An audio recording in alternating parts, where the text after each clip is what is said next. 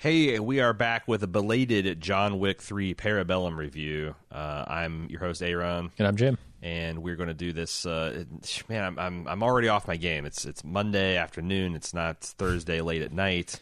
We saw, like I said, John Wick 3. This is a series that was created by the director and writer Chad Stahelski and Derek Kolstad.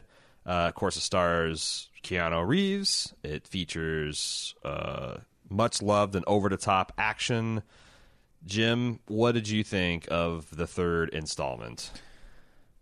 I thought this was the weakest of the John Wick movies, but still mostly pretty good. It's interesting because I guess I feel like the first one, it's going to be always hard to beat because it's just the purest action film. It's so efficient and it really works very well and packs a wallop.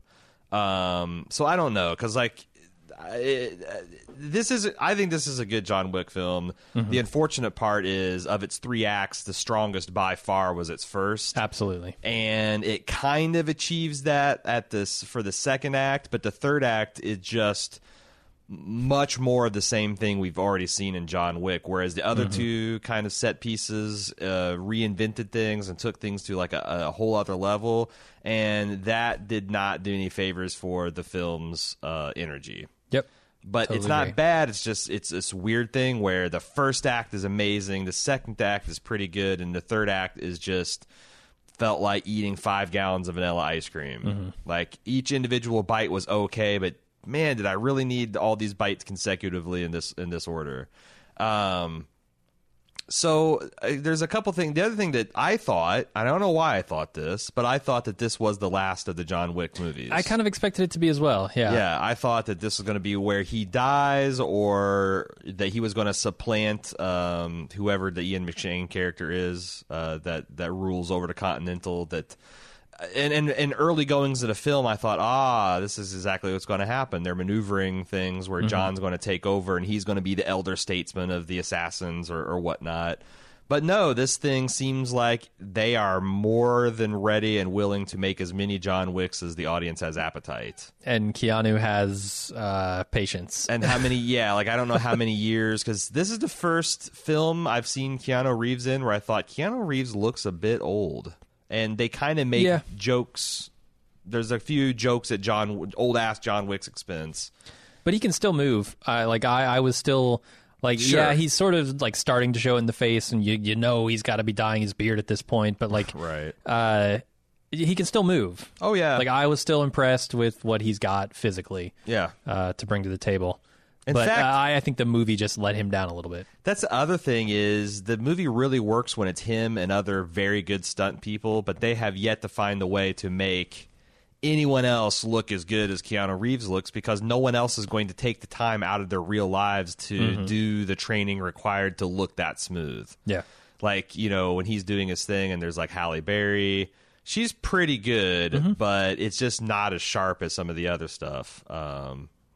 But again, like, in the third act, there's that felt like 15-minute long fight sequence between him and two very competent stunt people, and I was kind of left cold by that too, just because it was so repetitive. Yeah, by that point, I was like, okay, show me something new. Show me something I haven't seen yet, and ultimately it failed to do that. Like you said, the first act has what I think is easily the best fight. Easily. Probably of the whole series. Maybe of the whole series, yeah. It just was for funny and inventive and continue to raise the stakes, yeah. But I guess one of the other things that I really liked is, this might also be a case of maybe trying to do the same thing too many times, but these, there's this code of conduct within the Assassin's Guild, the everybody under the table, and they kind of lean on that pretty heavily in this movie. They leaned on it a little bit in Chapter 2, and I thought that was some of the best stuff in Chapter 2 is sort of the broadening of the lore, right? Yeah. You kind of get a peek behind the curtain of this assassin's underground culture, and that was super interesting. In this one, they go for it again, and they go sort of more over the top with it, and it mostly worked for me. I think it suffered also from a little too much repetition, though. Yeah, it's funny because the charm of the first movie is you can tell there's this underground economy and there's gold coins, and these gold coins can buy you a rare gun or disappear a body or buy you a hotel room, a night at the Continental, and you got this thing of like you're just seeing this much larger world through this smeared window. And then the second it starts to make this stuff more explicit, but the risk is always you got this very fundamentally silly concept that gets cooler and cooler the more you find about it, but there is a very uncanny valley where you're going to know too much about it and the world collapses in on itself. Yeah. Like, you can get too silly on this, and they are playing with that, but I felt like everything that I found out more about, with maybe the possible exemption of the stuff like Casablanca, I thought made everything better. Like, I really liked seeing John Wick's family, crime family, the orphans of Belarus. I like that, and the scenes where he has his ticket and he's getting his ticket punched. I thought that was really cool. But once we got to like Casablanca, and we see Jeremy Flynn, and we're into like how the coins are being minted, and then we go even further and we get into like the Saudi, like in the deserts of Arabia. I'm like, what the fuck? Like, there's so many seemingly opposed organizations or institutions, but we're all at the high table. I like the metaphor of the high table because everything's getting done under the table. You're getting paid under the table. Like, right. That's where everything gets done. Yeah, it's there's a lot of some clever things about like, oh, that's why you always talk about getting paid under the table. But they're really at a critical mass here. This is the Chernobyl reactor. They need to maybe let some pressure off of having to do that much world building because they're getting close to being silly, I think. I'm kind of hoping they wrap it up with the fourth chapter.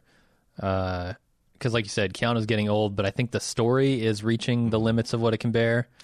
Counterpoint. Yeah. Why can't this just become a better pedigreed Fast and Furious? Like, some will be better, some will be worse, some will get hilarious retcons because the shit doesn't make sense anymore and they have to scale things back or rewrite someone's character or resurrect them from the dead. But like, no one, I don't know, John Wick kind of was in this same space as like Fury Road, where it's like this intellectual purist action film, but that was kind of an accident. It doesn't have to be that. Like, why can't it be kind of dumb and you can see like, okay, what improbable thing is Keanu Reeves going to kill people with in this episode? Yeah.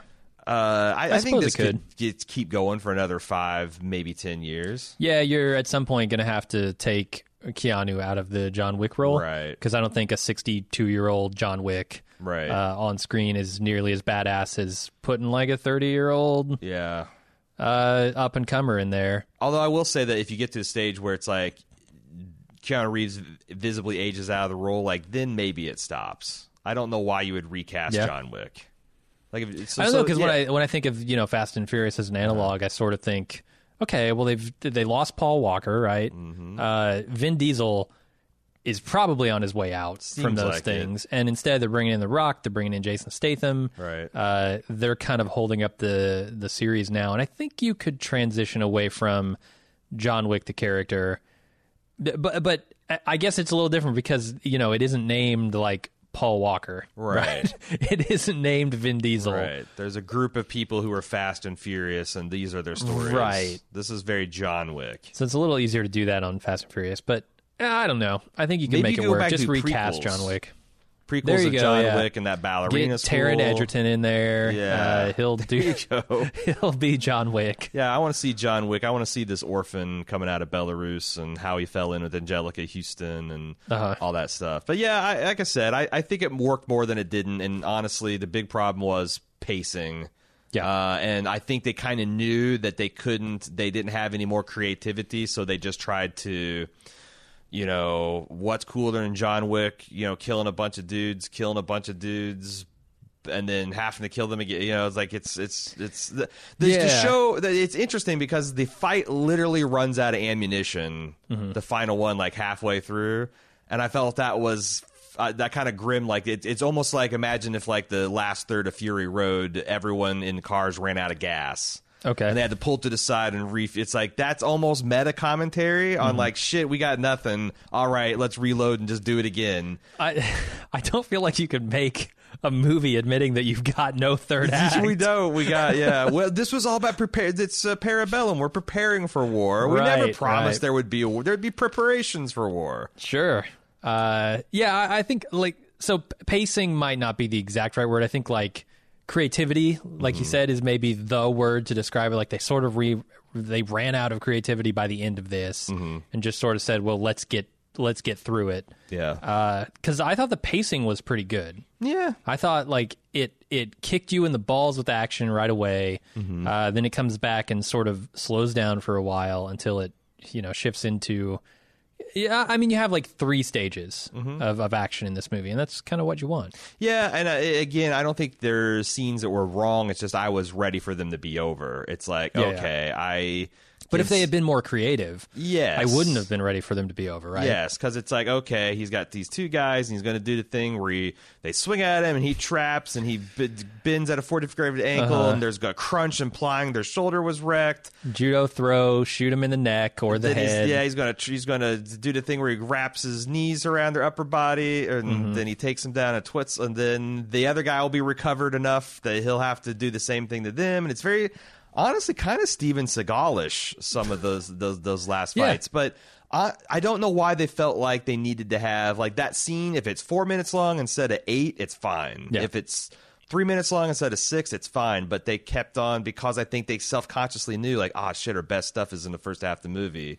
Let's just go for quantity over quality, and not a great trade-off.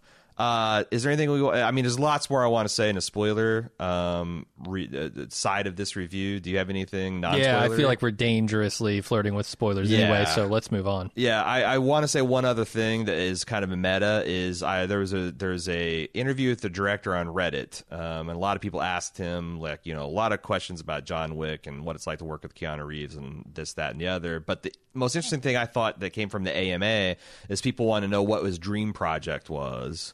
And he said remaking Highlander. Yeah. Which has been That's kind of a low, like a back burner passion project of Bald Move since we went back and watched the original. Like, that is a solid bones that has some questionable flesh laid upon them. I would love to see Chad reinvent that. Yeah. I think the dream team of Bald Move on the writing team. There you and go. Chad we'll be your at Derek the helm. Kolstad. Chad on set directing the thing. There we go. All right, let's talk about some trailers. I'm sure you saw some different ones than I did. I think I saw maybe one new trailer, but I honestly can't remember what it was. It Chapter 2. I saw that. Okay. What? You still haven't seen the first one? No. I thought this trailer bordered on parody. Like, there was howling laughter at the naked lady imagining of Pennywise in this one, the old naked woman running around like in the shuffling background. through. Yeah. That was weird. It wasn't scary. It was just silly. But I think it's only because it's like, you shouldn't take it that tense of a scene with that kind of high, with that kind of old person nudity and throw it as a cold open, because it just does take away. I'm sure that's going to be terrifying in context. I was also pretty pleasantly surprised at the casting. I thought the kids were amazing, and they got McAvoy in here. They got as the older kids. Yeah, the who they kids. get for Jessica Chastain for the older version of the redhead lady or teenage girl who I've forgotten her name. It looks pretty good. I thought the first one was pretty amazing. It maybe let the pedal off the gas at the end, but I don't know. Some of those might be structural problems from the novel. I'm definitely looking forward to see it, though. I saw back-to-back clown trailers, and we don't have to talk about it because Joker has already been talked about. Oh, yeah, he had Joker than Pennywise. I saw a new trailer for Men in Black International that made me actually think it's not a garbage film that might actually be fun. Yeah, I'm pretty excited for it. Yeah, I don't know what it was different, or maybe it's just I was the idea of trotting out Men in Black, just like resurrecting this franchise didn't appeal to me. But you know what? Just because I've gotten old and cynical doesn't mean everybody in the world has. There's probably a lot of people that have fond memories of the original and they want to take their kids to see it. And there's a whole generation of people that want kind of like inoffensive, forgettable entertainment. And I'm not going to begrudge those people. Yeah, all that movie has to be is fun. Yeah. And I'll be happy. There was another trailer for a movie called Anna, which kind of looks like it might be the movie I was hoping Atomic Blonde would be. I was going to say... So when I saw this in the theater the first time, maybe a different version of the trailer, it was shown back-to-back with John Wick Chapter 3, and I came away thinking Anna looked like it had the better action in it. I was more impressed by it. Yeah. And this is a very similar trailer to what I saw before with the fight in the restaurant, and it still looks really cool. Yeah, no, I'm excited for it. And then finally we have the third movie in the Olympus Has Fallen trilogy, which I didn't even know that they had a second one out. Angel Has Fallen. People like these things. They keep making them. I haven't seen any of them, and I'm not going to start here. Good for you. Cash those checks, Gerard Butler. And I think I saw the first one, but it must Freeman. have been so forgettable that I can't even remember if I saw it. Yeah, I didn't even know. Like I said, I knew that this was a sequel to Olympus Had Fallen, but I forgot that they made another one called London Has Fallen like 2 years ago. So, yeah, I couldn't have told you that either. Hey, they're keeping this franchise going. That ends Trailer Talk and thus the spoiler-free review of John Wick that we make for everybody. We're going to get spoilery into spoiler comments. Of course, you have to be a club member to get access to the spoiler-filled Bald Movie reviews. You can join real easy at club.baldmove.com. Spoiler time.